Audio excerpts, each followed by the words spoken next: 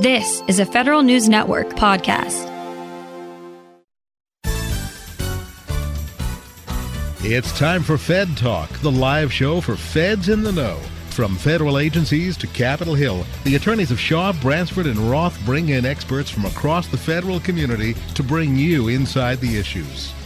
Fed Talk is meant to provide general information about legal issues. However, the views expressed in this program are not intended to provide legal counseling. Listeners are cautioned not to rely upon any statements made in resolving legal issues they may face, but instead to consult with their own attorney about specific situations. Attorneys are not engaged in providing legal services while appearing on the program and are not responsible in any manner for the consequences that may stem directly or indirectly from reliance on any statement made during this program.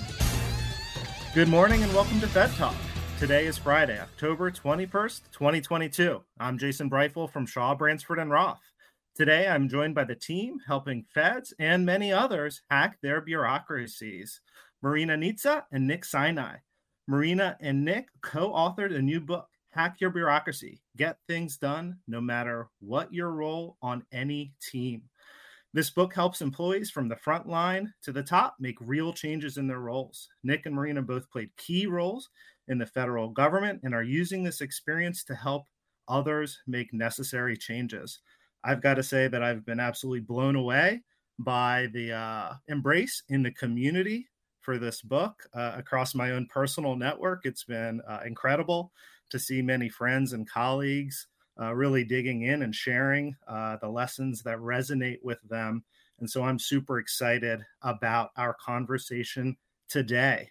I'm going to briefly introduce a little bit more about our guests before we bring them into the program. Marina is currently a partner at Layer Alpha, a crisis response firm that specializes in restoring complex software systems to service. She's also a fellow at New America's New Practice Lab, where she works on improving America's foster care system through the Resource Family Working Group and Child Welfare Playbook. Marina was most recently the Chief Technology Officer at the U.S. Department of Veterans Affairs under President Obama, after serving as a senior advisor on technology in the Obama White House, and the first entrepreneur in residence at the U.S. Department of Education. Welcome to Fed Talk, Marina. Thanks for having me. Great to be here.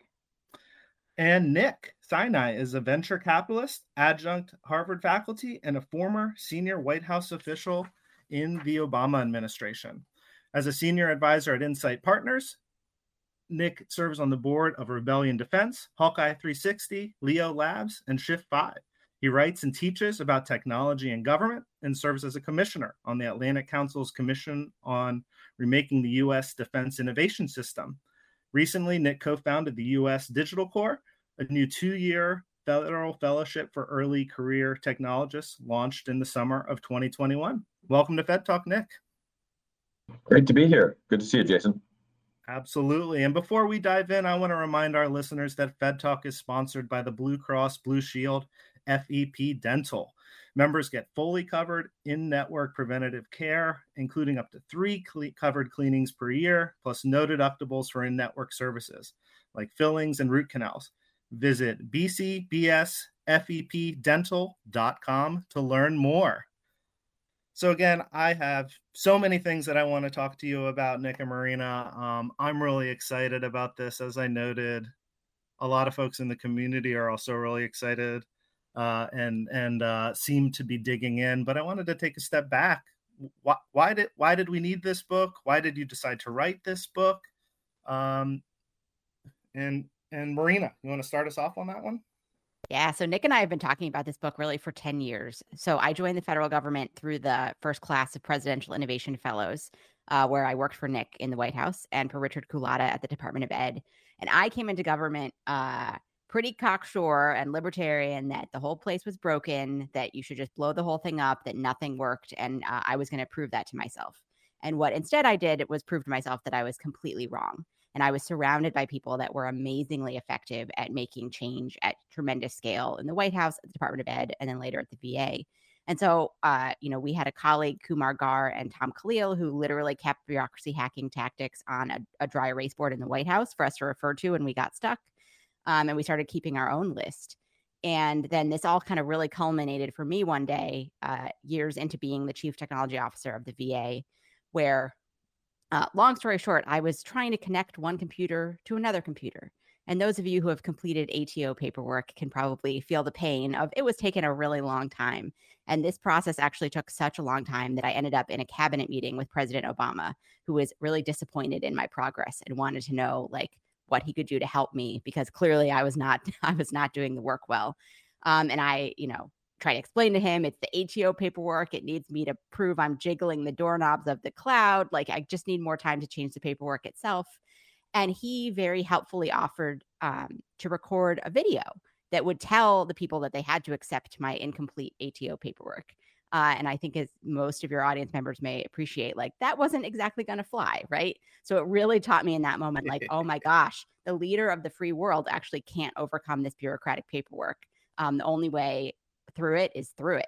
And so we really wanted to share these lessons with others. The book is really meant as stories of hope. It's all stories of successfully making positive change in bureaucracies of all sizes. Love that. Yeah, I also have the good fortune of teaching at the Harvard Kennedy School, as well as counseling current and former feds. And so I feel that I'm giving similar advice to friends and to students and to people coming out of government. And so I wanted to put it all down. And I mean, that's one of the things we preach is actually writing it down so that more people can have access to your ideas. And so we wanted to do that. And hopefully this is, version 1. This will be a living document and folks will have other ideas and so forth. But we're really excited to get these stories of so many of our friends and colleagues and other people that we respect and put it out there for the world. Thanks, Nick. And you guys mentioned that this has been a project long time in coming, and it features a lot of stories from other folks. Like, what was the process of collecting those, curating those, in over that 10-year period, and then when it became time to make it real, to put it in the book? Was there any hesitance from those folks to show up in this? That's a great question. We had collected a long list of stories that we were basically sharing in a Google Doc for many years. And then when it came time to the book, all the lessons I had learned about clearance in government, I applied here. So nobody is mentioned in the book in any capacity without them having fully read the entire part, edited, fact-checked, et cetera, because the thing I really did not want was to face someone down, at a book launch party who was like, hey, I'm pretty angry with the way that you portrayed my story. And not every story made it in for that reason. We wanted it to be a positive book. It's not a salacious tell-all. Hopefully that doesn't impact sales negatively to say that, but it's all stories of things that actually work to get things done. And so anybody that maybe had a tactic that they couldn't talk about publicly, we may find ways to share some of those stories in the future, but those aren't in the book. No, I like that. I think that that's a really important thing, especially when, at least from my vantage point, it's hard for government leaders to talk about those lessons learned because it shows a sense of vulnerability and that they didn't have the answer up front. And I like that positive spin that you all have brought to this. Anything to add there, Nick? I like to joke with Marina that's the story of her successes and my failures. There's me getting thrown out of the White House Science Fair. There's me not getting clearance to testify as an expert witness in Congress from the FCC when I helped provide some language for a new bill. And so there's some of those hard learnings, I think, on both sides, frankly. So we tried to bring some vulnerability to, and look, it starts with Marina getting called into a cabinet meeting and President Obama expressing displeasure about the rate of progress at the VA. So we really wanted to start with some moments of vulnerability and empower people to say that, look, this stuff isn't easy, but it is possible, and you can do it too. Yeah, and I want to continue that thought after our first break and specifically have you both explain what you mean and how you define that term bureaucracy hacking. We're going to pick the conversation back up with Marina and Nick after our first break. You're listening to Fed Talk on Federal News Network. What makes good vision coverage? I knew it when I saw it. Things like fully covered vision care exams for all members. Access to over 125,000 independent eye care providers and national retailers. Plus benefits you can use at many online retailers. That's why I chose Blue Cross Blue Shield FEP Vision. And plans start as low as $12 a month. See what we can do for you at bcbsfepvision.com. Welcome back to Fed Talk on Federal News Network. I'm here discussing bureaucracy hacking with Marina and Nick, and I wanted them to define this term for us because I think that these words mean a lot of things to a lot of people, which is part of where the power comes from. But I really liked the definition that you all included in the book. And as we go farther down in this conversation, Nick, I'm hoping you can just ground us in what do you mean when you both say bureaucracy hacking? Yeah, we're fundamentally talking about getting things done beyond the direct set of resources that you control. So I like to think of it as entrepreneurship inside of an organization. And a hack can be a simple way or a technique to get something done. But we also like the idea of a hack that is systemic as well. So maybe it's a way to get your project, your initiative, your policy, your product further along towards launch, improved post-launch, what have you, in whatever you're trying to do. And it could be, trying to modernize a particular internal expense reform, or it could be the president's signature policy initiative. But we're usually trying to get something done in an organization, public or private. I know these listeners are mostly about public sector, and so we really like the kinds of hacks where you're not only trying to get something done, but you're also thinking about the people who are coming after you. And this question of what's a bureaucracy? A lot of us listening here, and Marina and I worked in one of the world's largest bureaucracies, the federal executive branch. But really, a bureaucracy is an organization of any size that has some hierarchy, that has some officials, that is really trying to have some standardization of a process or an outcome. It usually has some subject matter experts and is trying to do things, without favor and be fair in however it processes that outcome. I think Marina has a good story of us trying to find things that were not bureaucracies. Yeah, in the course of the book, we tried to find a place that was not a bureaucracy. And this hunt led us even to a co-op grocery store in Berkeley, California, where they didn't write the rules down, but they still had rules. So I think we really hope to change perspective that bureaucracy is not a four-letter word. It's a neutral word. We're all in it all the time, and we may as well learn how they work. No, I really like that. And I think it's an important lesson for government to realize that at the end of the day, when you're talking about things like human behavior, how people deal with one another, and, as I'm not done with the book, but I've started in, but kind of some of my initial takeaways is these are really about what we call soft skills, what I like to call human skills. And those apply in any kind of organization where you have more than a small group of people working together. And again, I think that there's real power in that lesson for anyone who picks this book up. Yeah, if we could summarize it in just a minute, it's really about trying to understand the organization that you're in, right? And then from there, finding ways to make small progress, to build authentic allies and gain some momentum, and then ultimately to try and make systemic changes by making kind of more progress with that particular thing, right? And so I think we counter that or juxtapose that against the way government tends to do things sometimes, which is, hey, we're going to have this big multi-year initiative, and it's going to be a Christmas tree. All the ornaments are going to be on it, and it's going to, we talk about in the book that that this kind of multi-year planning is kind of the natural rhythm of a government agency or a bureaucracy, and that's okay. We can't stop that. That's not going to not happen. But in that context, we have an approach on how you might be able to make some progress and actually also make some systemic change as well.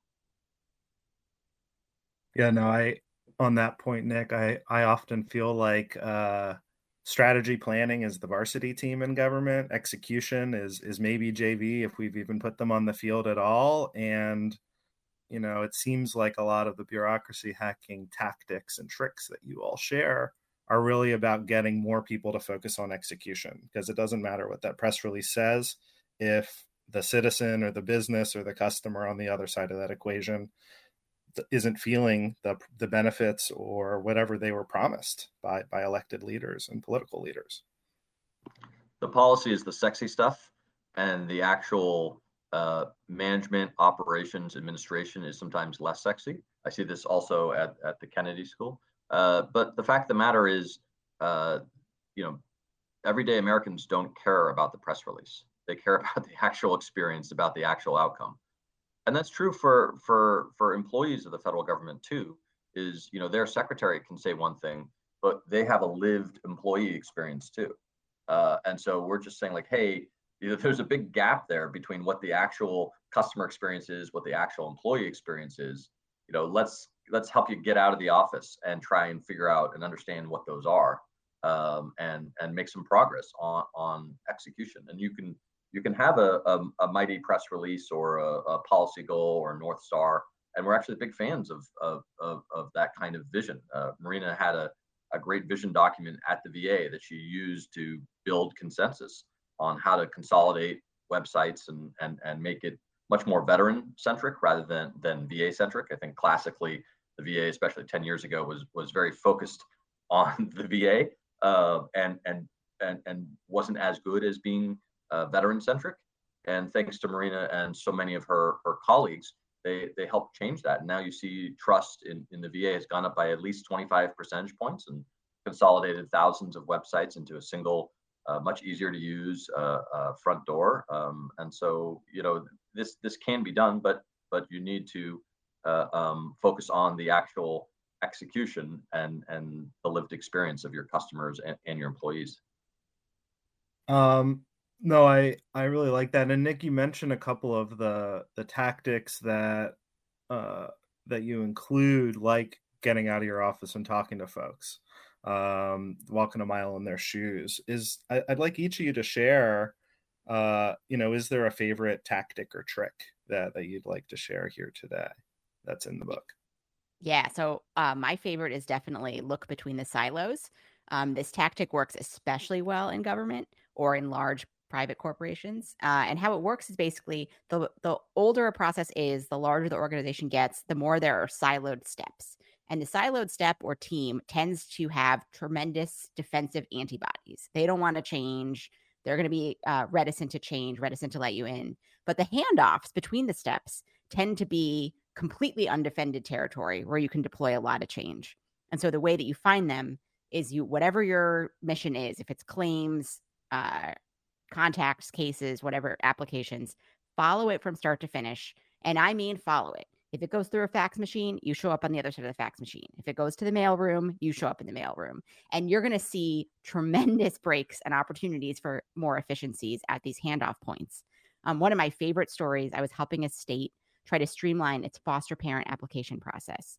And this is important because while families are waiting hundreds of days trying to navigate this Byzantine paperwork process, kids are sleeping in office lobbies or living in group homes with like horrific outcomes. So getting this timeline, you don't literally want it to be one day, but you want it to not be 280 days.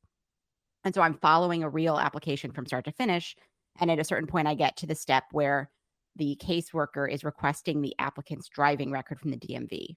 And she pulls out a carbon copy paper, the kind where you press really hard and it goes through 3 different colors.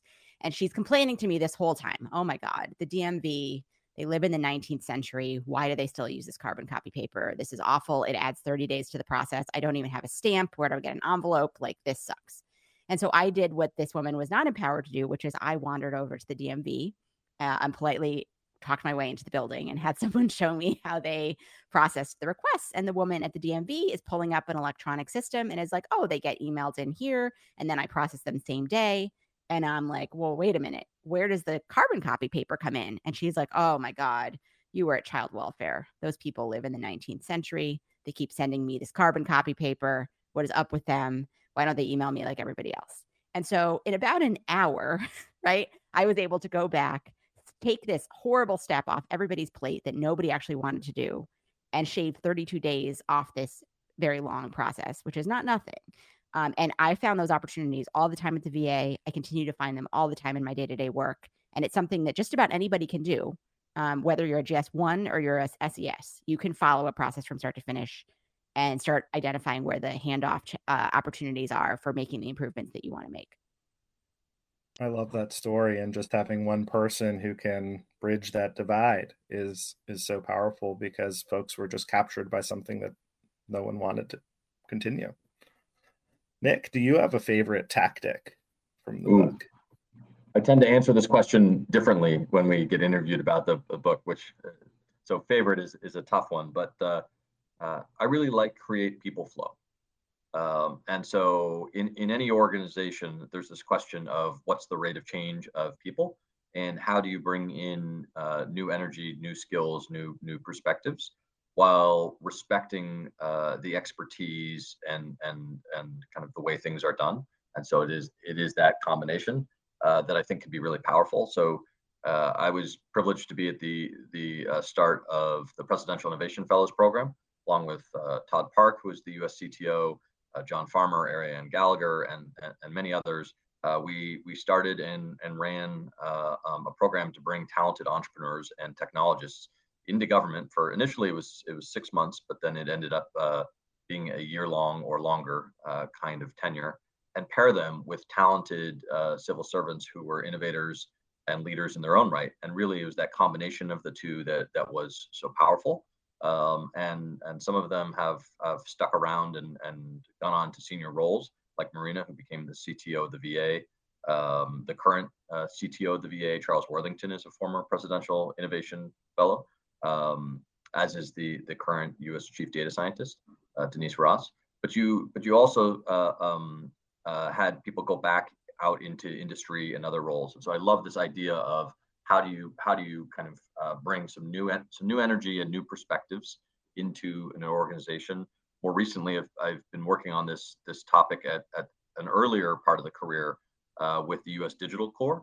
So this is a 2-year federal fellowship. It's run out of GSA, actually similar to the Presidential Innovation Fellow Program.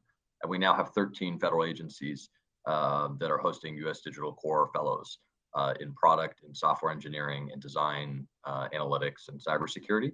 And I'm just really bullish about a way to have an early career entry into federal service for talented technologists. But the flip side to creating people flow is also finding opportunities for people to temporarily leave your organization.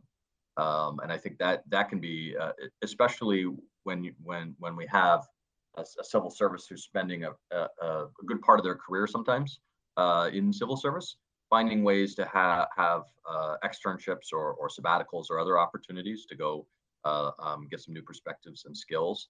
So Insight Partners, the venture capital firm that I'm part of, we host the Defense Ventures Fellows, and we have active duty service members who come spend 6 weeks with us, in bed with us, and then they go back after that to their particular military service and bring some knowledge about the innovation economy. So I think those kinds of people flow techniques, both in and out, can be really powerful. Awesome. No, I really like both of those, and I want to pick up on the people flow in the second half of the conversation as we kind of expand the aperture and talk about, like, how do we do more of this at scale? But before that, and before our next break, just remind me, like, how many of these tactics are in the book? And I also know that you have a website where additional information is starting to get populated, some other stories that didn't make it into the book, and some future resources, just to give folks a sense of, like, the resource that's available for them packed into this book. Yeah, so the book has 56 tactics. Each one is a chapter, but they're kind of short chapters, which we did on purpose. The idea being, we hope that when you're feeling stuck, you can literally pick up the appendix, scan through the list of tactics, and get some inspiration. Not going to lie, I actually do that in my own work. So it's self-referenced. We have a website at hackyourbureaucracy.com. And something that we're really enjoying doing is telling the more multidimensional bureaucracy hacking stories. So the ones that use lots of tactics all together, those were harder to fit into the book with all the small chapters, but are really fun to tell now that the book is out in the wild. Awesome. No, I love that. And it's I'm like a mental models kind of person. So having a suite of things to pull from and pull those arrows out of the quiver in the appropriate situations, I think can be really handy for anyone trying to get stuff done in an organization. We have to stop here for our second break. We're going to continue our discussion after a word from our sponsors. You're listening to Fed Talk on Federal News Network. Looking for more ways to stay informed on federal news? Every Tuesday, the Fed Manager newsletter delivers completely free, straightforward news to the federal community. The Fed Manager newsletter features top news stories affecting the federal workforce, legislative updates impacting pay and benefits, understandable summaries of court decisions written by leading federal employment attorneys, and columns from across the federal community. Subscribe today at fedmanager.com. Brought to you by the law firm of Shaw, Bransford & Roth, serving the federal community for 40 years. Shaw, Bransford, and Roth. One team working all three branches: judicial, legislative, executive. Judicial. SB&R Employment Attorneys offer specialized legal representation for federal managers. Legislative. Lobbyists in government and public affairs advocating for corporate clients. Executive. Produces 2 free weekly newsletters, Fed Manager and Fed Agent. Shaw, Bransford, and Roth is your one destination for all 3 branches of government. Online at shawbransford.com. SB&R, client-focused, results-driven. Welcome back. You're listening to Fed Talk on Federal News Network. We're entering the second half of our show with the authors of Hack Your Bureaucracy. And in this segment of the show, I want to kind of pivot from tactics and strategies for individuals to kind of starting to pivot that out to the organizational lens. And how do we actually change a bureaucracy? And I think that's the question that I want to start with. You know, is it possible to change a bureaucracy? It's absolutely possible. And I think we could look at the VA as one pretty impressive example from where it was when I started there in 2013. By no means thanks to me, thanks to hundreds and thousands of amazing, dedicated civil servants, contractors, and veterans. Veteran trust has gone up 25%. The VA has won 2 SAMMys, which wasn't even on my vision board in 2013, I'll be honest. Is it fixed, and completely done? By all means, no. There's still opportunity there, but that's a tremendous amount of change at a really, really challenging bureaucracy. I think we'd also point out that bureaucracies actually change all the time, and that's one of the core lessons we hope to get across in the book. They're always having new strategic plans. Your performance plan is updated. Your pay scales are changed. There's constant change going on all the time. And really what you want to do is identify the rhythms of your particular bureaucracy and then kind of hitch your boat to those rhythms so that you can get the changes that you want over the finish line. Nick, anything to add to that? Yeah, I love this idea of bureaucracies as these living organisms, and it's some things change slowly, some things change quickly. It could be a crisis, it could be a leadership change, but there is change to them, and we also have to remember that the continuity or the stability is a feature, not a bug. That is for the employees, for the customers or beneficiaries or stakeholders. However imperfect a particular process is, however paper-based a particular process is, the fact of the matter is that people know it and they have been able to sort of figure it out. Maybe it's with the help of outside organizations. The VA has a healthy set of veterans organizations. But at the end of the day, there's a set of processes, there's a set of rules, there's a way that things are done. And yet we're clearly not going to be meeting all of our customer needs, and employee needs are changing. And the reason they're changing is because, technology is changing, our society is changing, and so there's a bunch of kind of natural change. And so the trick is for any organization is to figure out how do you put in place the kind of learning mechanisms to actually do experiments and try and change processes, change rules, change leadership.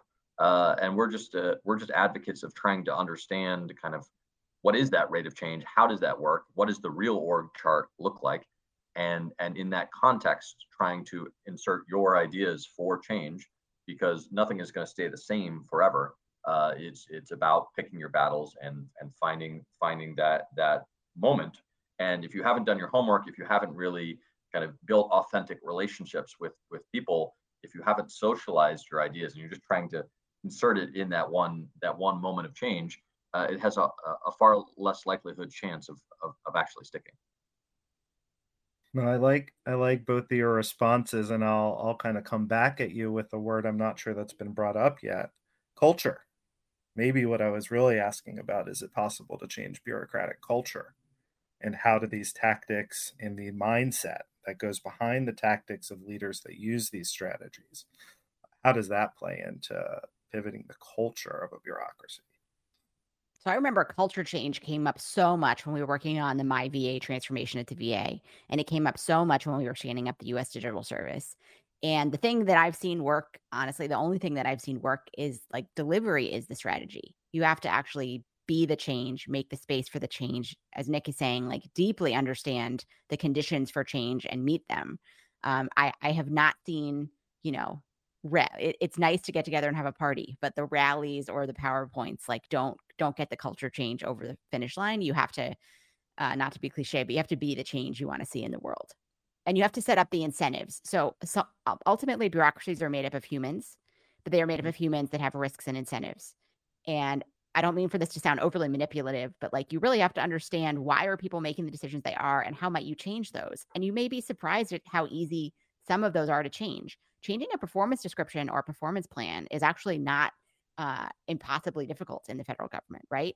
And if you need people to, approve your cloud computing ATO paperwork, for example, they're not going to fill out a half filled out form. They're not going to fill out one where you wrote like not applicable in half the boxes, but you could change the paperwork itself. That might actually not be as difficult as you think, so that you make it, completing the form accurately is their goal, right?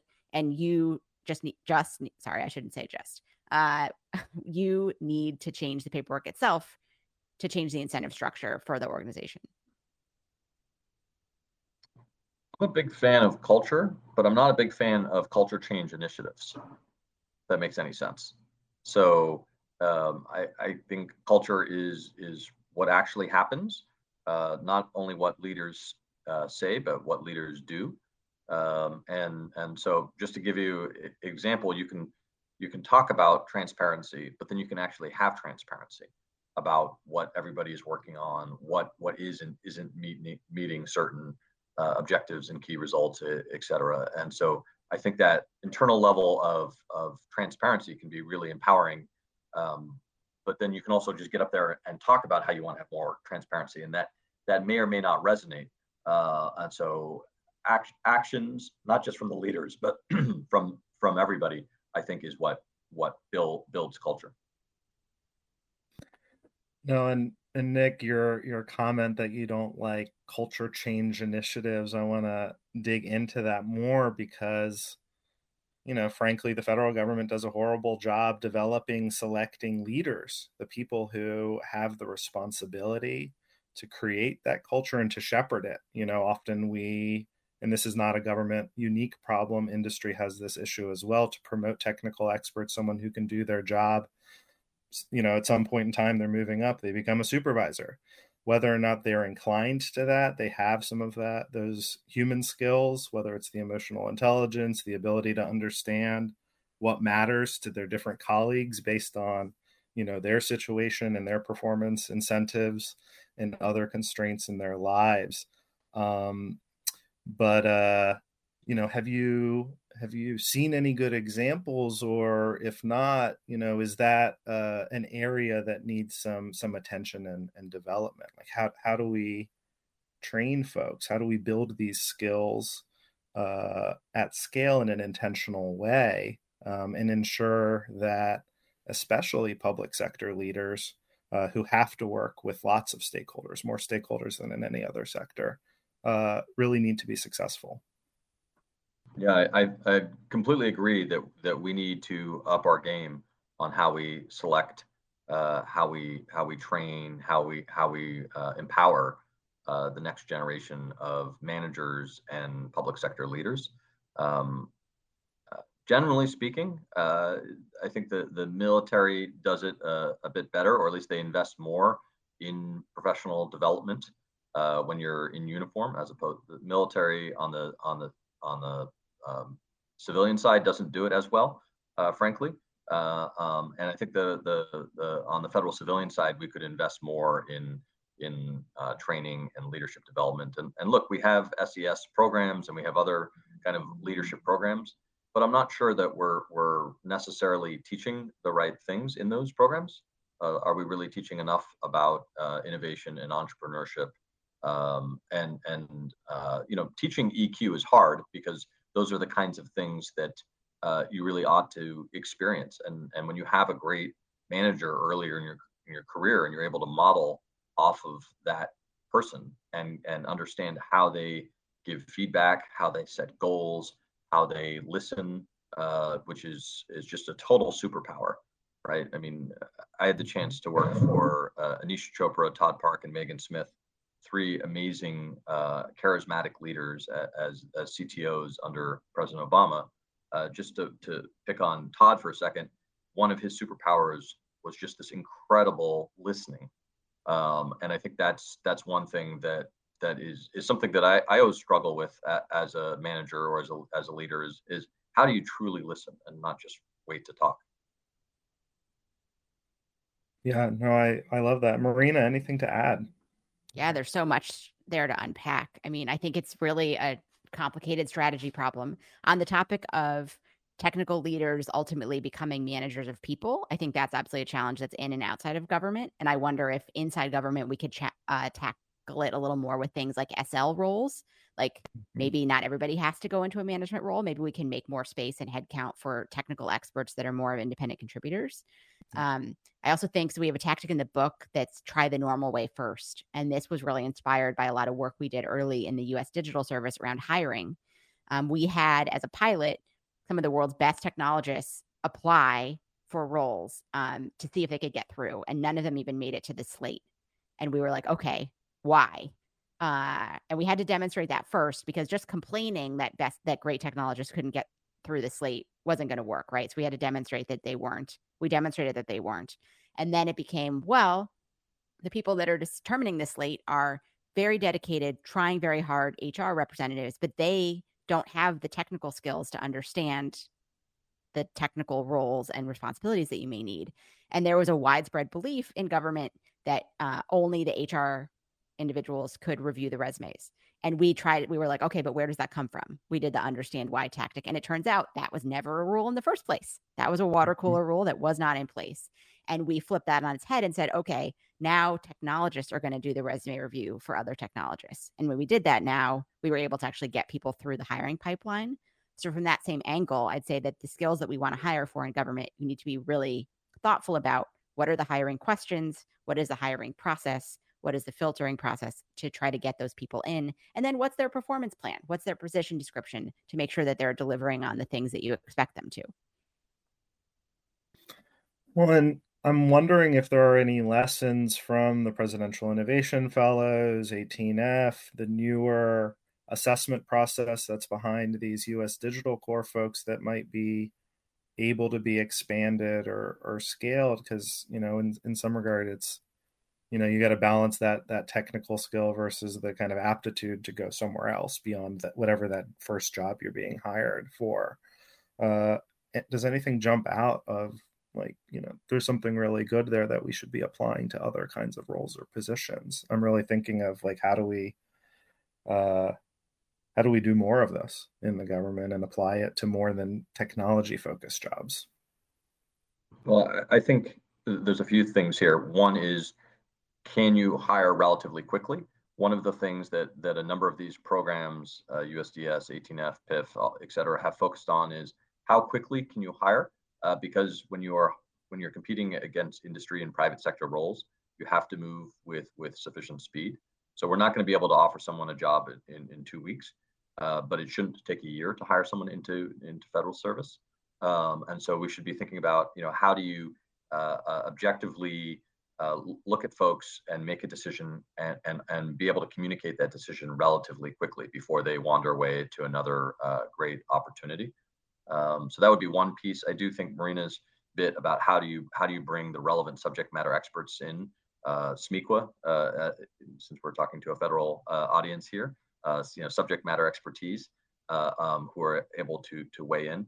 And I think we can actually get meta here and think about how can we do the kind of initiatives that we did in technology in HR. That is, how can we bring in folks from other leading organizations, public and private, into our HR capacity, and think about how can we kind of reimagine the role of HR. There's a lot of talented HR professionals in the federal government, but I think we could also use some newfound energy to rethink the rules within the constraints that we've got statutorily. Yeah, I agree, Nick, and I want to put a pin in that meta idea so that we can take our third and final break, and we'll pick that thread up after a word from our sponsors and continue and conclude our discussion. You're listening to Fed Talk on Federal News Network. What makes good vision coverage? I knew it when I saw it. Things like fully covered vision care exams for all members. Access to over 125,000 independent eye care providers and national retailers. Plus benefits you can use at many online retailers. That's why I chose Blue Cross Blue Shield FEP Vision. And plans start as low as $12 a month. See what we can do for you at bcbsfepvision.com. Welcome back to Fed Talk on Federal News Network. We're entering our last segment of the show, talking about hacking your bureaucracy. So let's dive right in. Before the break, we were talking about the need to apply some of the changes and modernization that we've seen coming from the civic tech lens, and these technologists coming into government to some other spaces. And Nick mentioned specifically the human resources realm. I think this is really critical because it's the foundation of these are people who work for organizations. How are we tending to them? How are we supporting management and the organization writ large in achieving its goals through people?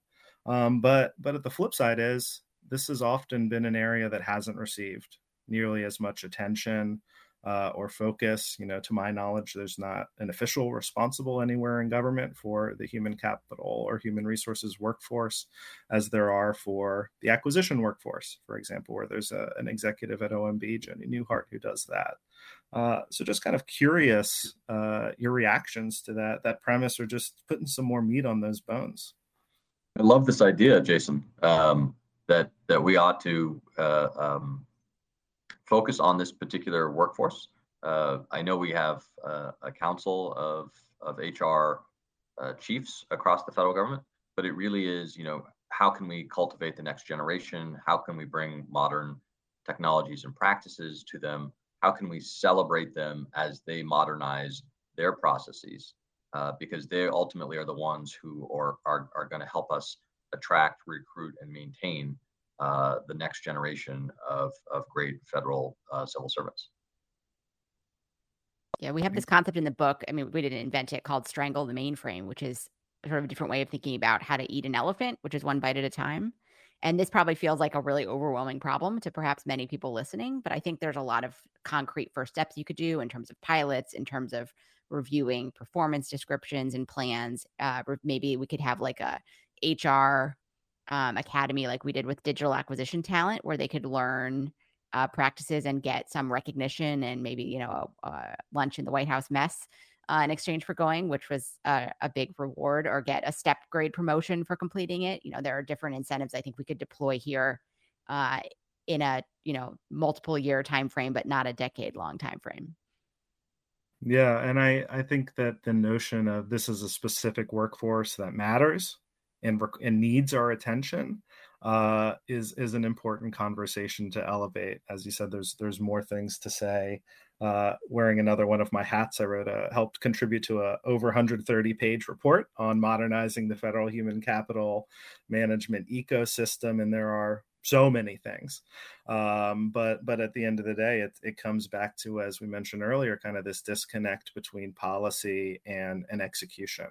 And we have a lot of different workforce initiatives going on across the government, but without coming down to center in my mind on, how do we really make this happen? It's the human capital systems. It's the folks driving those systems, and they need more help. They need more attention so that they can transform in other ways that we're seeing different kind of functional areas and leaders change. And, kind of one part of this that I think is really important is like the training and education piece. And I know, Nick, at the Kennedy School, you had a class with some undergraduates, and I'm kind of curious about the experience you had with those students, and lessons that came out of that as we think about how do you give people the opportunity to build these skills and experiences earlier in their careers so that they can carry some of this going forward? Yeah, so thanks for the question, Jason. I designed and taught a class called Tech and Innovation in Government, and it was actually at the Harvard Kennedy School, but we did have some undergraduates who cross-registered, and a few of their stories are in the book. And the class was designed to essentially take a team of students, say 4 or 5 students, and work closely with a government client. It could be the VA. We did one with CMS, with Treasury, with Census, but also with local government. City of Boston was a favorite client of mine as well. And the idea is the students would get out into the field, into the Boston community, and really practice human-centered design, user-centered design, and listen to what the veteran, what the Boston City resident, what the prospective census taker, whoever that particular person was, to understand their experiences.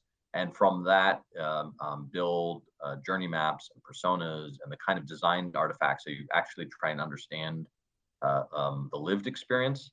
And then with a little bit of context about the technology and the environment and the agencies, is to do some very rough, lightweight prototyping, almost paper prototyping, and then some usability testing and user testing, where you take that kind of stuff and you put it back in front of those veterans or Boston City residents, and get their reactions to it. So it's essentially an introduction to product management. And just as an aside, I think we have too much project management in federal government and not enough product management. Fundamentally, a lot of our services are products, and we need to bring modern product management discipline to them. And so teaching design and product management, and then ultimately that would culminate in a demo day where the students would be able to talk about changes they would make, which is a fancy way of saying policy. But it was informed by their experience in the field and their experience prototyping and getting feedback from those prototypes. And they need not be digital prototypes. It could be a change in a process or something else too. So that class was great fun, but it was also real world experience for these students. One team worked with the VA and actually helped research and prototype very early versions for the new native mobile app for the VA. And now that's a very successful initiative with the current CTO of the VA, Charles Worthington. It's got like 4.8 stars. Hundreds and thousands of veterans have downloaded and used it. And so it's a good example of students can learn by doing. They can learn design and product management and prototyping and testing. And I think those are also things that senior executives can learn too. I don't think that is just an early career set of things. I mean, I think senior executives should be taking those same kinds of classes inside of, whether it's SES training or whether it's a part of something that their agency does. But I think that is a valuable set of skills, because it gets back to this question of how are we actually executing our policies? How are we executing what we've set out to do? Yeah, thanks for that, Nick. I agree that sometimes in my experience with senior executives, they can be disconnected from where the work really happens because they're focused on that strategic or that policy level. And so, getting a little dirty can be really powerful. Marina, I'm kind of curious, in your experience at the VA as the CTO, if you did some of the things that Nick mentioned he did with the students as you were bringing along other colleagues or educating them about what you and your team were up to. Yeah, absolutely. So I have kind of two thoughts on training. One is, as Nick mentioned, there's a lot of opportunity if you can do an afternoon of a design thinking class, an afternoon of a usability class. Undercover Boss, frankly, is like the best possible training, possibly without the costumes. If you have the secretary of your agency, and we absolutely had this with Secretary Bob, sit down and process a claim, or sit down and like help an actual veteran file their disability claim, like that is a game changer in terms of understanding that end user experience. And it doesn't require years of training. Some of the best ones have years of training experience, but you can get pretty far in some number of hours of training. But sort of a pet peeve of mine in government of all sizes and training is a belief that, you could do this in an hour or two and that's going to be enough. And I think that we really have to look at that when we want to say what core parts of our workforce are we going to need to change. IT would be an example here. Nothing makes me more prickly than when someone is like, oh, we'll get, this agency to the cloud. We'll just give everybody a Saturday. I don't want to name a vendor, but, like a cloud computing certification on a Saturday, and then they'll be good to go. If you're a GS15 step 10 who spent 30 years maintaining like this server room, you have tremendous pride in it. The nuances of the command line of those boxes or whatever. That is not going to happen, that you're going to take a Saturday morning certification course and now change the course of your career. You're suggesting that people with 30-year careers that they are proud of become GS1s overnight. And I think we really need to think through that a lot more thoughtfully, because that's an incentive that none of us would sign up for in our own jobs. And that kind of quandary, Marina, is really interesting. I asked this question, is like, can the bureaucracy save itself from itself? And in my mind, like training and education, that's not just for training and education, but is designed to get at that culture lens and pivoting kind of the mindset and behaviors of people inside the organization to be more focused on that delivery and execution, that customer or user experience is part of that key. What haven't we covered that you want to say or that you wanted to tie a bow on through our conversation today? And maybe we'll start with Marina.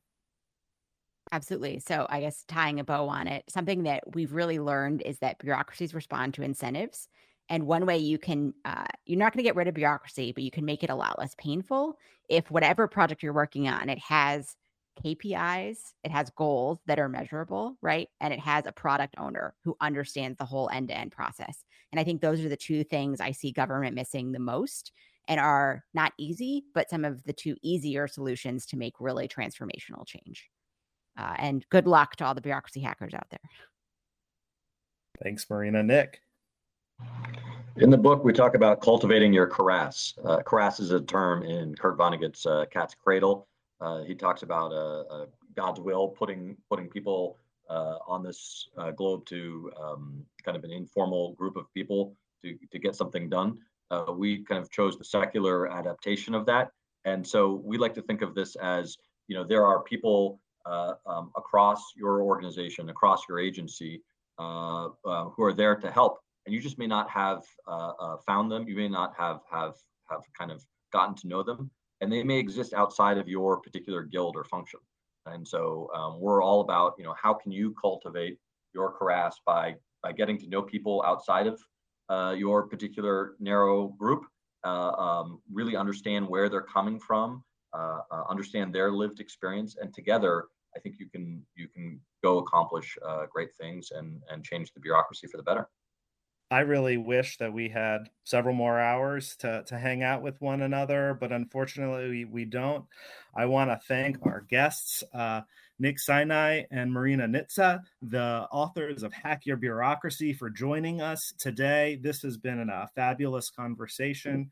You can go to hackyourbureaucracy.com to find out where to buy the book. Thank you all for listening. Fed Talk is brought to you by the federal employment law firm of Shaw, Bransford & Roth. Have a wonderful day.